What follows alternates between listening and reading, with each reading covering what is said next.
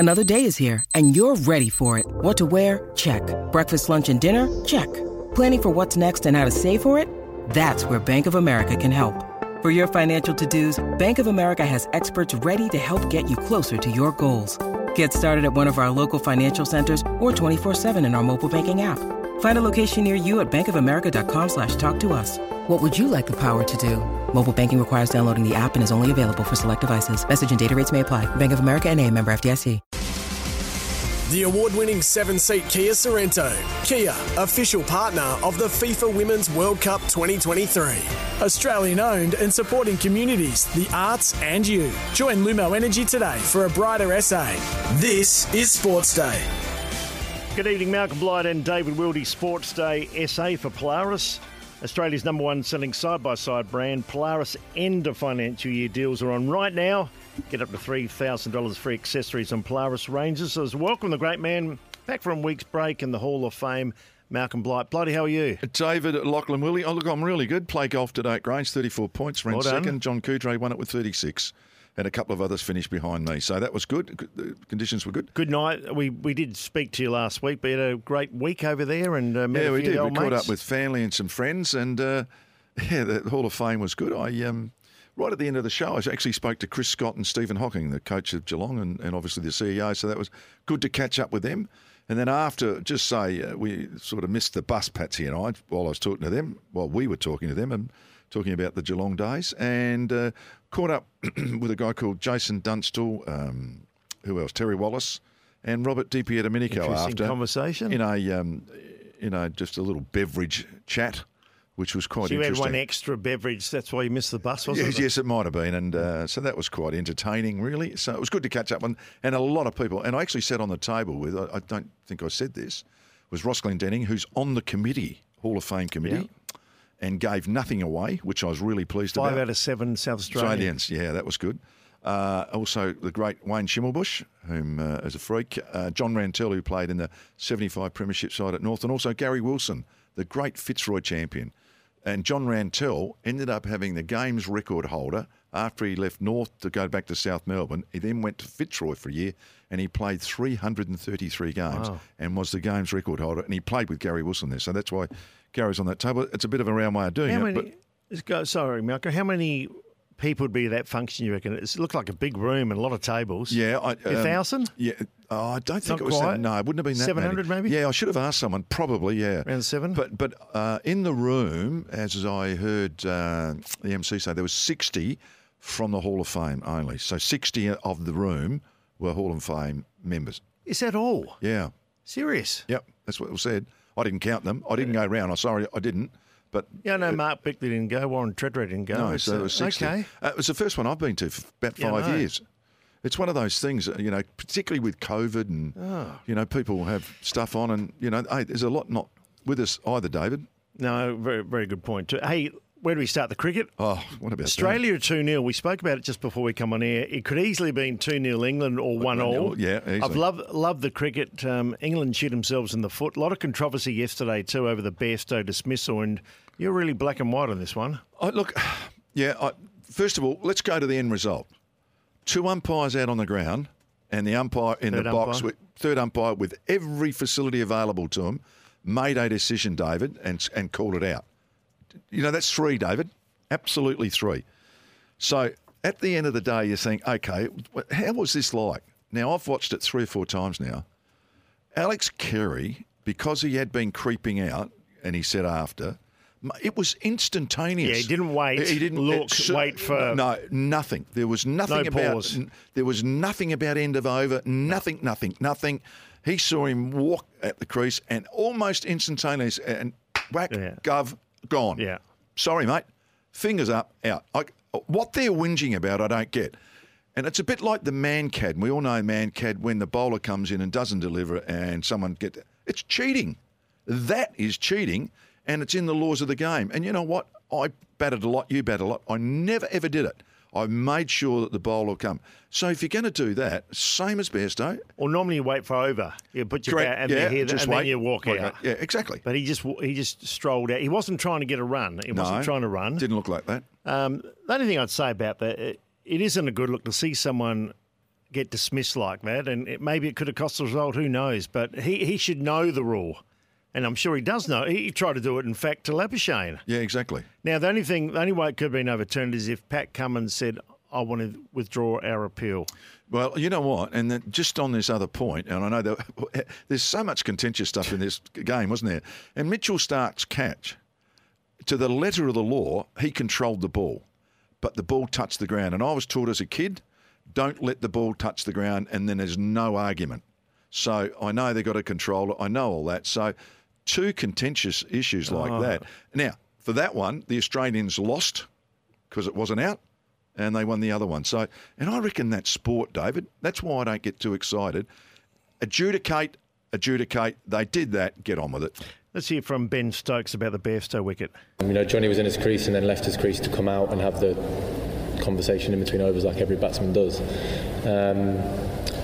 I think if I was a fielding captain at the time, I would have put a lot more pressure on the umpires to ask them what their decision was around the over, and then would have had to have a real think around the spirit of the game and would I want to potentially win a game with something like that happening, and it would be no. Yeah, someone said to me once, if Marty wore long pants, she would have been my uncle. I mean, what's all that? What a lot of folly that is. What a lot fluff. Yeah. That was fluff. God heavens. Mind you, his innings wasn't fluff. That was one of the great innings. And you know what the other thing was? That decision on Bairstow was made well before the game was over, and if someone made another 44 runs between them, the 6 or 7 other batsmen, they would have won the game. Well, I actually reckon that flicked the switch for Stokes. When he lost his last recognised batsman, Stokes went to town, and they had a genuine chance to win it. Here's Pat Cummins' response. Yeah, I think Carey, saw it happen a few balls previous. I think 3 or 4 balls previous, and there's no pause. Catch it straight away, have a throw at the stump. So I thought it was totally fair play. That's how the rule is. I know some people might disagree or what. Just like the catch yesterday, the rule's there. That's how I saw it. Oh, there you go. That's with the catch there. Could I also say, David, now, we watch a lot of stuff. I thought the short pitch bowling, first of all from the English, and then secondly the Australians almost did the same thing. I reckon the umpires were as weak as bloody water.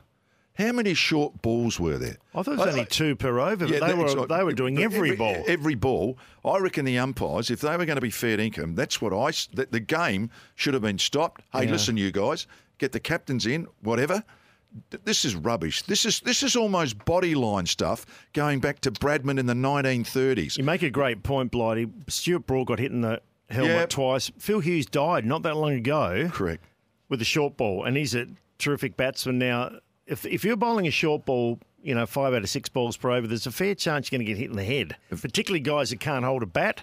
And they're bowling short at Jimmy Anderson, and so were England to, Hazelwood and all these guys too. So, praising the umpires for the decision they've made on the 2 missed calls or good calls, giving them an absolute flogging. I'd actually put them down. I'd step them down now. I'd get 2 more umpires. And if I was in charge of cricket now, I'd be saying, hey, listen, not 6 balls, not 5 balls and over, up around your throat all the time. That is not the game, David. That is not played in the spirit of the game. And we found that out in 1930 with all that rubbish. I've never seen that for a long, long while. No. Persistent short pitch bowling. Yep. And it wasn't a good look. It's not a good look. There's no shots you can play either unless you hook it. And Australia had all men on the boundary. In fact, most of the wickets, Blighty, fell to the short ball. Because that's the only shot you could play. Of course it is. Smith got out to the short ball. Everyone. Green got out to the short ball. But then Australia... Kawaja. And you know what? So Australia have gone, we'll do it. We'll do it. I reckon they've... Exactly. So had England not done that, I don't think Australia would have either. No, and had the umpires actually stopped England from doing it so much, Australia couldn't have done it then because the rule had already been made. Yeah. Hey, listen, I'm telling you, those 2 umpires, because of that, I would stand down now for quite a while. That is not the game that we want to see. That is not played in the spirit. What about Nathan Lyon, 100th test in a row, and he gets his first major injury. Unbelievable. And it's the old man's injury, the calf. Yeah. But he must have blown it pretty well. He's out for the series. Yeah, he is. So we'll That's get a big loss. Well, they got Murphy to come in. Yeah. But, Nathan Lyon's probably bowling in the form of his life. So, and to Australia still win... Playing 1 short, basically. No spinner. Yeah. It's a great achievement. I still think it's a lot closer then you're up 2-0, but it could easily be another way. Of course it could have been. And the other thing, doesn't he? I mean, I know he didn't get the wicket the other day, but Travis Head got a couple of wickets in that first innings after Lyon was out. He's actually got a nagging little bowling action, hasn't he? He's a little nagger. Yeah. Every now and again he just gets it. Something happens. So I'll be interested. He'll be the backup, I'd suggest, and it'll be a straight shot for Murphy, as you suggested. I was so confident Australia would win that. I said all last week. For a while I lost my confidence. What about the third test? Can Anderson play? He looks like he's shot. He's coming on 41. He's starting to look a bit like a 41-year-old. Yeah, and he Broad is bowling short all the time, so can he get the energy back? Yeah, well, maybe not. I mean, they're going to start pretty quickly, but the other thing with that, of course, is the flat tracks, and Anderson said, geez, I'll be finishing shortly if these keep going. Hey, that's the cricket. We're going to talk to Ryan Harris. Ask him about all that. In a while, former Australian quickie, who's actually coming to coach with the Strikers too. But there were some games of footy on the weekend too, David. I thought both Adelaide's win over North Melbourne very good. They did what they had to do. And Port Adelaide, they find a way. They don't. I thought the Bombers had that game absolutely won and run, but you know how is Houston on his own, Blighty, with 30 seconds to go? You know they're going to form a wall there. I thought it was pretty poor from the Bombers not manning up. They had all men around the footy. This is my pet hate. Team defence is the greatest log of hogwash. I've said it for years. They talk about getting forwards towing you around the wrong spots. When the ball's in your forward line and you've got a forward line player by themselves, now where else was the ball going to go from where the ball was thrown up or ball up, forget what it was now. But Houston would be there by himself without any player anywhere near him. It's just, I don't get it. I haven't got this for 10 years. They've talked to me. Oh, you can't tow them around. You know, all that rubbish. That's why every man has a man, and then you get responsible. It was a great kick. I'm talking today with some guys. They said it was a pretty good kick, 54 or 5 minutes. But don't forget now, it's not like the July that we used to play in, and a lot of people out there in the parklands do. You're not kicking a watermelon. No, you're not kicking a watermelon and mud on it. So it's a pretty new ball. Every time the ball goes through the points of goals, there's a bag of balls behind, and there's a person throws in a new footy. So it's probably not far off being a new footy. Yeah, so it's kick. You had the pressure of the situation had to kick it. Absolutely. With your 30 out. Yeah, but front. Absolutely. But I can tell you now, 10 years ago, without the new footy, that wouldn't have made the distance. No, and the right man got it. Maybe Burton could have got the distance, maybe McKenzie, maybe Farrell, but no one else. Just also, Sam's just put up on the screen, Luke Pedler is the rising star. 2 goals, 11 touches. He actually bobs along with a goal. He's got a nice little player, isn't he? Playing pretty well. So that's lovely for him getting the Rising Star nomination for the Adelaide Footy Club. Big show coming up, Malcolm. Excuse me, all thanks to Lumo. Switch to the affirmative. I joined Lumo Energy today. We've got Ryan Harris, of course, Australian fast bowler. Wonder what he thought about all the hoo-ha there. All the latest injury news and top 7 goals after the siren to win a game. I wonder if you feature there. Malcolm Blight and David Wildy, Sportsday SA. The award-winning 7-seat Kia Sorrento. Kia, official partner of the FIFA Women's World Cup 2023. Australian owned and supporting communities, the arts and you. Join Lumo Energy today for a brighter SA. Malcolm Blight and David Wildy for Kia, the Kia Sorrento. Kia, official partner of the FIFA Women's World Cup 2023. Before we do the top 7, you didn't catch Ash Johnson, did you? Playing VFL, got dropped from the league. Yep. Was he bit nonchalant, doesn't perhaps do all the hard things. Did you see when he's taken the ball, waved it around, running towards goal, thinking, ha, ha, ha, ha, ha, and he got run down and caught holding the ball. If you're a coach, and I know you're a pretty hard bugger at times, what would you have done there? It actually happened to a really nice guy called Barry Stanfield, who was playing for the Crows in 99 and out at Waverley, and he did something similar, got a Joe the Goose over the top, running around, showed the ball to the defenders that were fair way away. Barry never played another game for the Crows, and that was purely on form. And was that part of it? It was part of it. Were you irate? I was ropeable. You do not disrespect any opponent in your life. It's red rag to a bull. Yeah, that well, only get him. It's just disrespectful. I don't believe it. And you know what? I do it. I couldn't care less if the club sacked me for doing it. That should not be done. A bit like clapping in someone's face. You don't do that, do you? No, I don't. Sorry. Yeah, I saw it. Sam Fantasia, producer, showed me it, and it was pretty ordinary. Yeah, I don't like it. It's a really rotten look for the game. I reckon Craig McRae would have been spewing. I bet he does. And you know what? We talk about the kids. It's not a great look for kids if you see people doing that. And he's not on the side. He got dropped. He needs to do everything right, doesn't he? Okay, what do you got for us in the Kia Top 7? You've had a week off. I know you're refreshed. You've been doing a lot of study. Yeah, no, I have, David. And you've got to bear with me here, but the Kia Top 7 is 7 goals after the siren from people that we all know in this lovely state of South Australia. This on the back of Dan Houston, is it? Maybe it's an odd one thrown in. Maybe there's an odd one. Initials? No. Oh, hang on. No.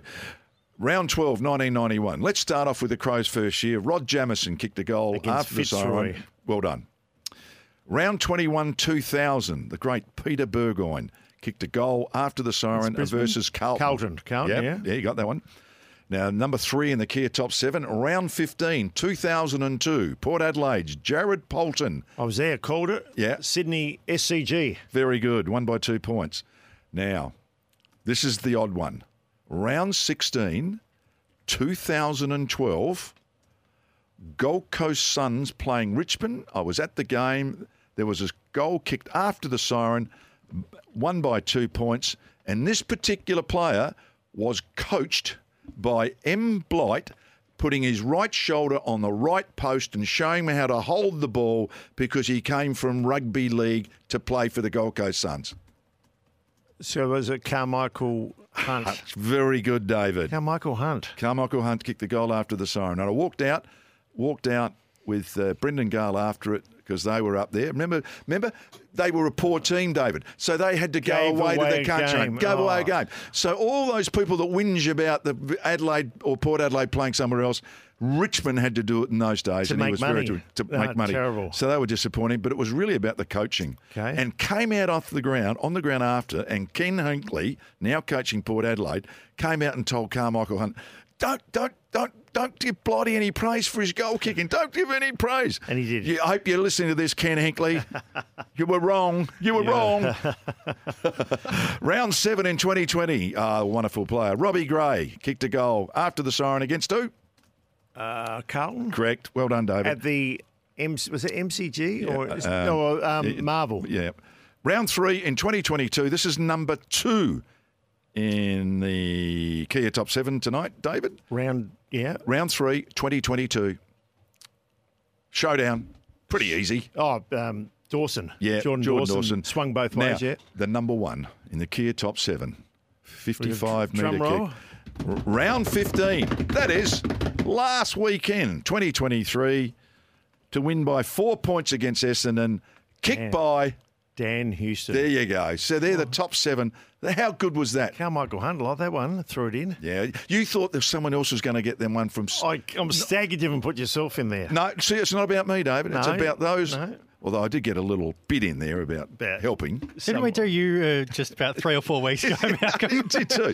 We did 7 goals after the siren. Yeah, all that sort of stuff. But that's why it wasn't about me, this one. Let's play Ken Hinkley too on Dan Houston's goal. It was a beautiful kick, even if he did have a relatively new ball. Yeah. If you got a choice, it's Dan, but he was still a long way out. You know, he's on the logo, and I thought on the Telstra logo, I reckon it was, and the conditions were pretty... I wasn't confident that he could kick that, but I knew if anyone could, Dan's a chance. Is that one of the better goals you've seen kicked after the siren? I don't know. In the moment, it feels like it. You know, like all those things, they get you emotionally. And I mean, I'm always an emotional person, but it was pretty special. Yeah, it certainly is. I counted them up today. 51 have kicked a goal. Out of 13,028 players 51. That have played, 51 only have done it. There were a few kicked a point to win, but this is a goal, only 51. And there's only 3 that have done it on debut, I reckon. Maybe 2. Okay. One of your old former players. The last question on this is, who kicked the longest goal after the siren to win, David? I'm going to need time to think about it during the break too. Just on golf, good to see Ricky Fowler too winning a tournament after a while. Love him. Did well in the major. We're live from SEN SA studio, Lumo SA, 1 King William Street, powered by Lumo Energy SA from an Australian-owned company. We're talking Lumo SA. Going to take a break on the other side. Ryan Harris will join us. The big rhino. The award-winning 7-seat Kia Sorento. Kia, official partner of the FIFA Women's World Cup 2023. Australian owned and supporting communities, the arts and you. Join Lumo Energy today for a brighter SA. Malcolm Blight and David Wildy, Sportsday SA for Tyre Power. The winter safety sale now on. 25% off equivalent with 4 on 3 selected Falcon tyres. Tyre Power, get your free 5-minute safety check. Our next guest, wonderful cricketer, Blighty for Australia. Yep. He played 27 tests, 113 wickets, at average of 23 and a strike rate, amazing. And retired in 2015. Where those years gone? He could move the ball beautifully, wasn't he? Wonderful player and a good guy too. Rhino, how are you? Yeah, good, guys. Great to chat to you both. Great to have you back in Adelaide too. Looking forward to that with the Strikers and also the Redbacks. Yeah, the Redbacks. Yeah, absolutely. I'm here now, so I've made the move and actually moved into a new place on the weekend. So officially back here and with the family and. Loving it. It's nice to be back after all these years. Just a little bit chilly, got on used to, and what my kids are used to. But it's nice to be back. And I think Ryan too. We'd love to see the Redbacks become a force again. It's been had sort of a long wait between drinks in a lot of the formats. So there is talent there. You're seeing some nice talent to work with. Yeah, absolutely. I guess that's part of the reason. I took the job. I think that. The squad have shown over, the last couple of years, improvements, but probably haven't been as consistent as Jason would have liked. So, I guess from my point of view, the bowling group especially, I see, we've got, 7 or 8 bowlers there that are all potentially, trying to get into that first team in September, October. So, got a lot of depth for the ball, and we just got to get a bit more consistent with the bat, I guess. But I do see some a light at the end of the tunnel, I guess, in regards to trophies. Obviously played in a one-day final last year, which was a great achievement, obviously missing out in the final post. But, I do see a lot of improvement and hope, with a little bit of influence on myself and working together with Jason and Steve Stubbins, the batting coach, that we can find that consistency that we probably haven't had and hopefully find ourselves towards the top of the table. That's definitely a goal. Ryan, I think you've been involved in some junior programs, haven't you? With the underage teams. Did I hear a comment to say that you thought maybe the Australian kids, to get some experience, should perhaps go and bowl on Indian tracks or subcontinent tracks to actually get to learn how to do what you did, and that's move the ball and find a seam and all that? Yeah, absolutely. Totally. It's totally different over there in India, and they use different balls as well. So a part of my job was that with Cricket Australia originally, after I retired, I worked with a lot of basically the Cricket Academy. It's called the National Performance Squad back then. And, every year, I think it was, off the top of my head, I think it was 28 years we had a great relationship with the MRF, the Pace Foundation, through Dennis Lilly over in India. And we'd have a group go over there every year. It started out as quicks, and then we started taking a few spinners and batters, and it gave the opportunity to go over and, the Pace Foundation have about 20, 25 bowlers, so batters just roll through and get the experience in the conditions, and they prepare faster wickets, slower turning wickets. So.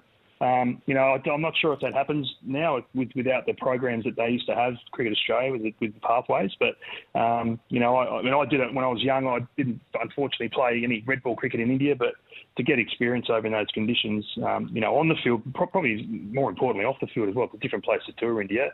It was a great feat for me. But seeing and taking some young guys over there to experience it definitely blew their mind on how different the conditions are. Yeah, and how different the conditions are in the UK at the moment. I mean, I was just talking to David at the start of the show. We both played a lot of cricket. I've never seen so much short pitch bowling. I mean, there's some issues that David will probably ask you about the decision-making process of the umpires. But I've just never seen so many short pitch bowling in the second innings from both teams. It was actually appalling. I found it so boring and so unimaginative. Why didn't they do something about it? I'm not sure. It's usually I just know England that the ball moves around and you get it up, you pitch it up, and it nibbles around, and that's how you get all your wickets. And obviously your short balls, your change up ball to mess the batter's feet up, as it is, I guess, all around the world. But I'm like you, I'm amazed at how much of how many short balls we're seeing. It's working. It's amazing how it's working, and we took that those quick wickets in the second innings, in England's second innings and the first innings, and they're doing it back to us, which we probably should be a little bit better at playing them. I guess the advantage we've got is we've got a few more kilometres. Their quicks aren't really expressed. Josh Tongue, who I thought bowled really well, did it really well, but Robinson did okay, but they haven't got a lot of pace. I expect that to change coming into the second game, into this next third test with Mark Wood. I think he'll play, who is quite quick. So, but yeah, those tactics. I'm even just listening to the commentators, who obviously are ex-greats of our game, that they're just shocked as well at seeing what exactly is going on, and it is frustrating to watch. I mean, the tactics, and this will sound really silly because we're 2-0 up, but the tactics of our bowl when we bowl is, putting fielders out from ball one. I just was amazed. But as I said, that doesn't really make sense when we're sitting here 2-0 up. So it's definitely different and something we don't see a lot of and haven't seen a lot of for a long time. Ryan Harris, I guess we are 2-0 up, Rhino, but could easily have been 2-0 down. These games have both been very close. Yeah, and that's Ashes cricket. It's always like that, and every session you play can make a difference in the game. And I absolutely agree with you, Wills. I think we've been in positions where we could have iced the game with the bat, and we probably haven't done that. I was a little bit nervous last night the night before when 371. I was thinking 420, 450 just to make sure that they do chase very well, England, and we nearly saw it again last night with the way Stokes batted. But yeah, you're right. We as I said, we are 2-0 up, but I'd like to to get in those positions with the bat, to actually instead of getting 350, 370, let's get 450, 480, and really ice the game. I think the fastest bowling I've ever seen, I think you played in the game too, Adelaide Oval, Mitchell Johnson to the Poms 13-14 here in Adelaide, and he bowled the short ball, but he also bowled a lot of balls pitched up, didn't he, and took a lot of wickets that series. The short ball's more of the shock ball, not every ball. It's not a shock if you get it every ball. You're waiting for it. But, no. He was quick that day. He was quick that series. That was really, really nice to watch from mid-on, mid-off when I was standing. That was rapid. And that's exactly right. I mean, he used his short ball beautifully in that series. And then myself, Pete Siddle, were probably the beneficiaries of that because we'd come on and they'd try and slog us and we get wickets. So, but no, that's the way you normally do it. As I said before, that's the sort of the theory behind the short ball. But it's the opposite. They're bowling the full ball is the surprise ball over there at the moment. And as I said, the commentator, I've heard Ricky Ponting, I think he was blown away with what's going on, as well as Nasser Hussain and Michael Atherton. That they probably haven't seen this, especially in those conditions. But it's effective and it's working, so they'll keep doing it. What do you make of the Bairstow incident? It was interesting because as soon as Kerry got the ball, he didn't pause, he threw it straight away, so it's in the one action. Bairstow's probably thinking it's over, walk out like you do, pat the pitch and see the... It's an amazing incident, really. And whether it turned the game, who knows? But how do you view it? It was within the rules? As soon as I saw it, I was out. That was out. Right. As you say, if Carey pauses and holds it and then throws it, then that's dead. And it's a small margin, and it's one of those, probably like the Mancad rule, really. Yep. In a way that there's a bit of grey about it. But the way he did it, he'd let the ball go before Bairstow had walked out his crease. So, in theory, you're allowed to do that. And if he's up to the stumps, that doesn't look as bad because he just walks out the crease and he's out. So, I've obviously read a lot of media today and watched a lot of stuff on social media, and I just a bit concerned about how much England are whinging about it.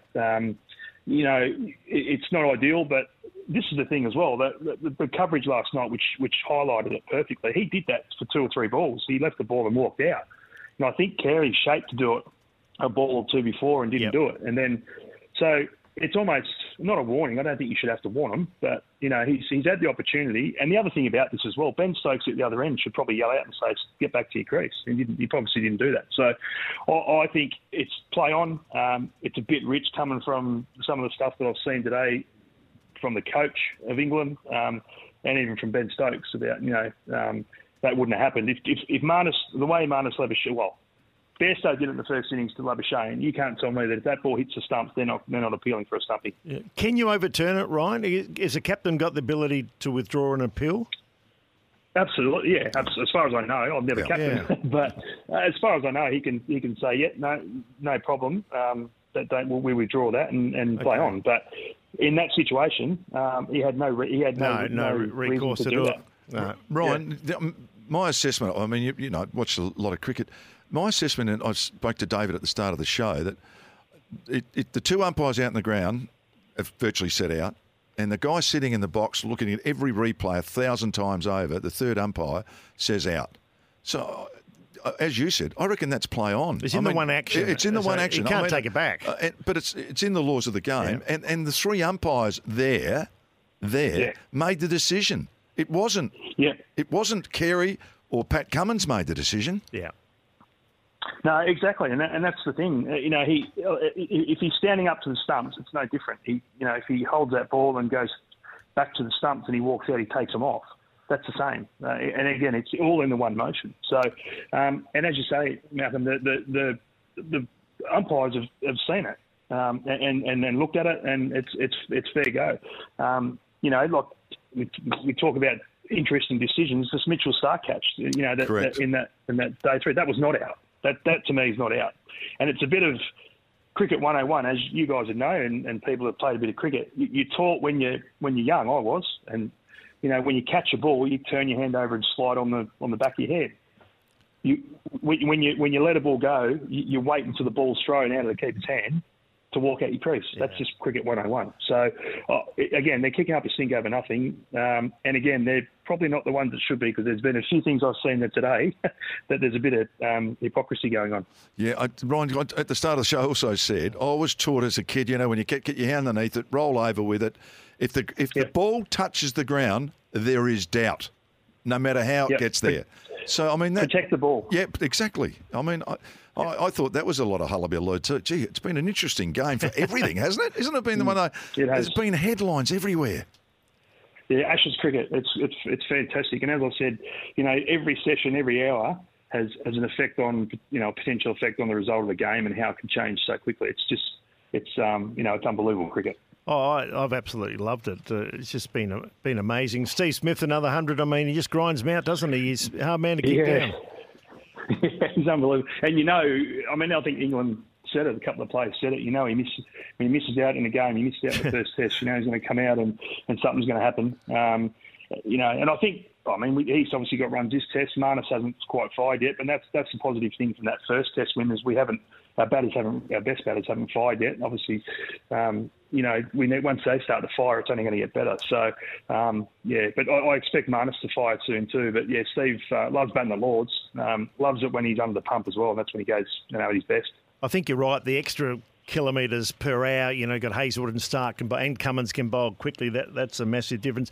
I did love the innings of Ben Stokes. So I found all the Test matches, every session intriguing, but Ben Stokes is a player back to the wall. He plays better, doesn't he, when he really needs to make runs? An incredible innings. Yeah, it's phenomenal. It was obviously shades of Headingley in 2019. The way he was doing that, he just backs himself, and that's the way they're playing their cricket. They're backing themselves and they're taking the game on, and he's driving that. And there's no better example of that last night. His team would have been sitting up there just in awe of watching him do what he did. And like I said, I was pretty comfortable. You know, 4 wickets needed and about 170 runs. I think when Broad came in and when he started going off, I just thought, here we go again. I hope, and then, you know, a few of the commentators again. You know, I hope they've learnt something from Headingley a few years ago. And to me, for a little period there, they probably didn't. I know Pat Cummins said in his press conference that they did, but it looked very like, it looked exactly like they were just waiting, or like he did and got out. They were waiting for him to hit one up. Obviously, Steve Smith missed an opportunity, but it's a dangerous ploy with a bloke like him because he doesn't miss the middle of the bat too often. 3-day break, how tough is it for a fast bowler to back up? Anderson's 41 or nearly 41, Broad's nearly 37, and they both had to bowl, particularly Broad had to bowl that short stuff all the time. You said Mark Wood will come in, I reckon you're right. Will they make a couple of changes or just the one?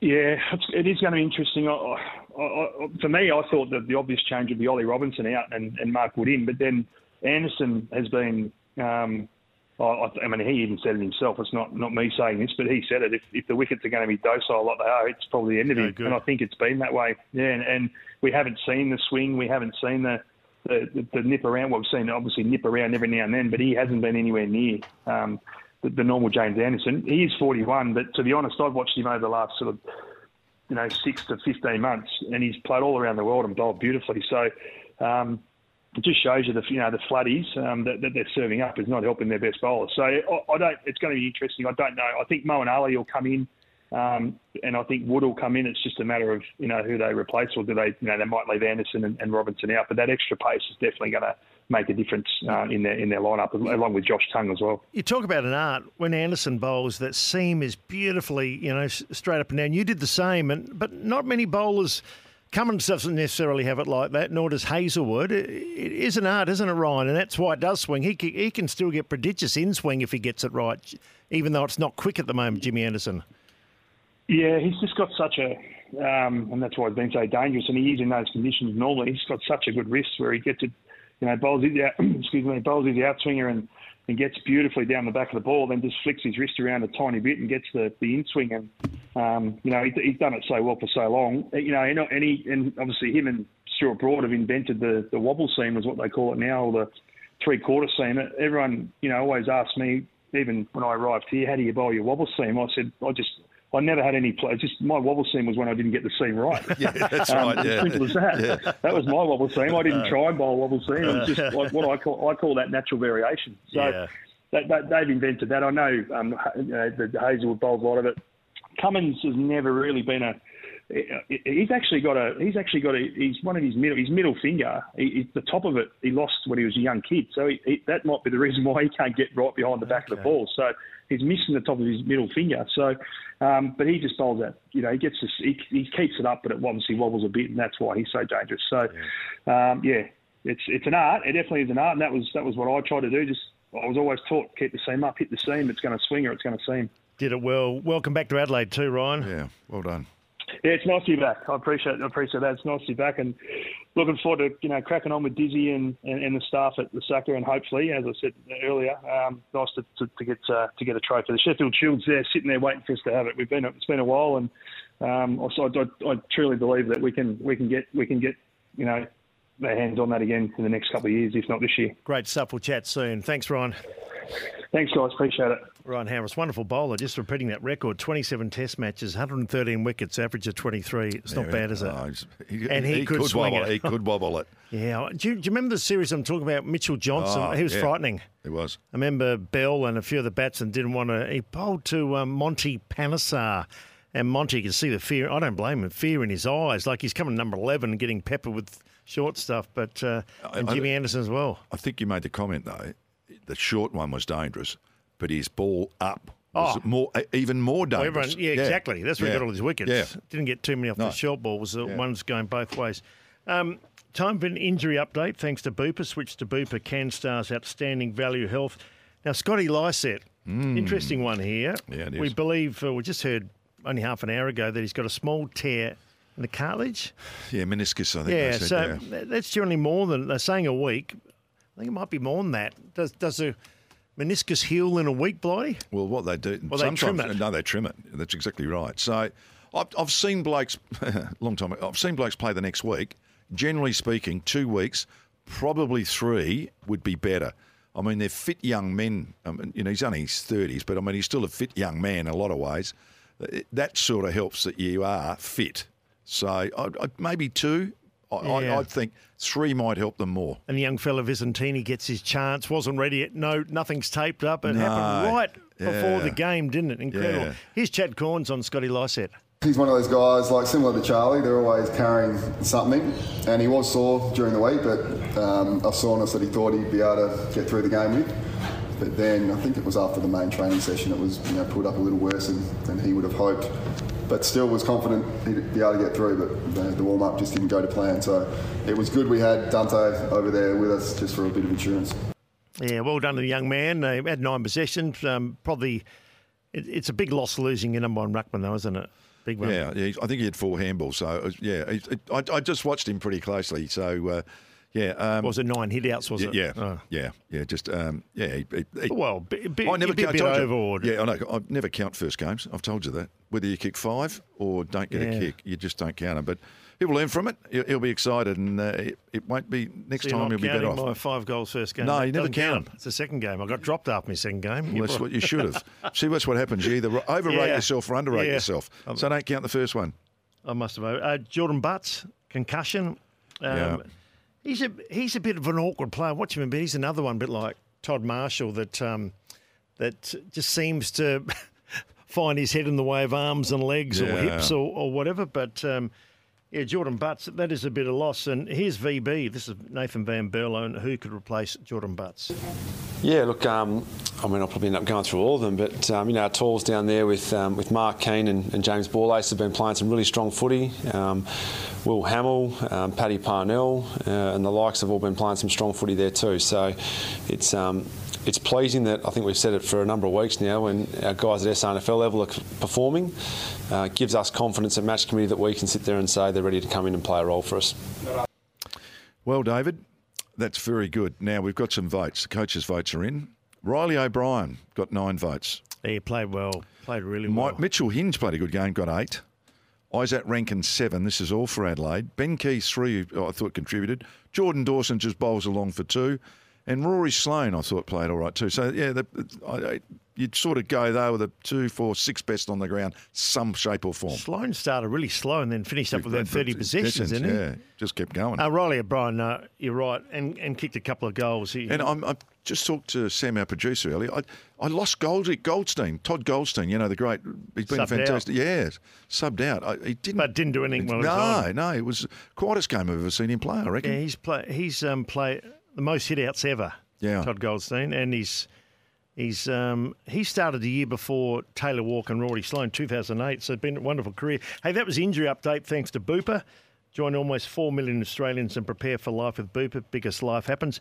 Lost in the wash, Blighty, thanks to Kia, official partner of the FIFA Women's World Cup 23.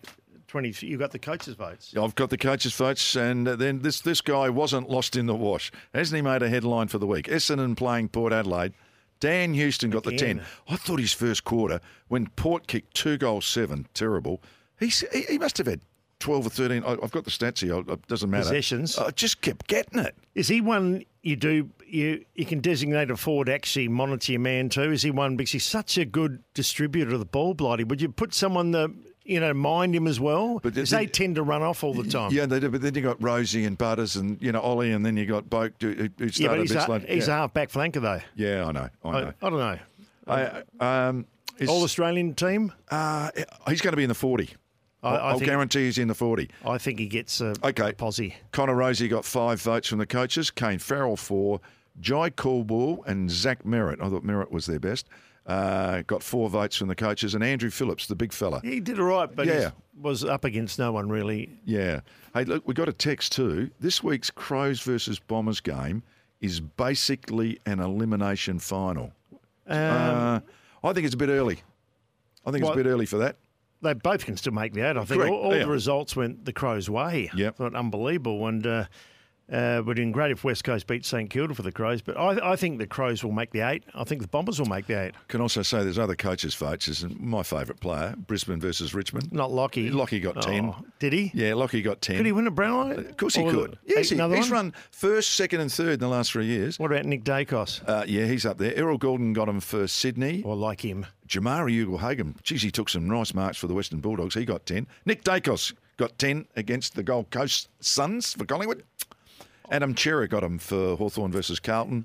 And Jack Viney and Josh Kelly got him for Melbourne and GWS respectively. So has Nick almost caught Butters? Butters didn't get a vote. No. First time for a long, long while. Nick Dacos is 6 votes in front of Zach Butters. Oh, he's in front now. And Christian Petrarca 3rd, and Lockie Neal getting closer, 63. I wonder if Clayton Oliver's been a bit of a mystery. Will he play this week? He's missed about 6 games after they thought he'd missed 1.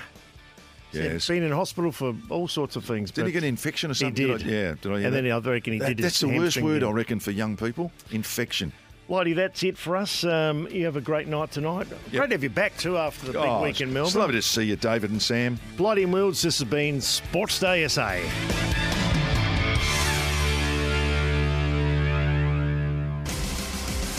The award-winning 7-seat Kia Sorrento. Kia, official partner of the FIFA Women's World Cup 2023. Australian-owned and supporting communities, the arts and you. Join Lumo Energy today for a brighter SA.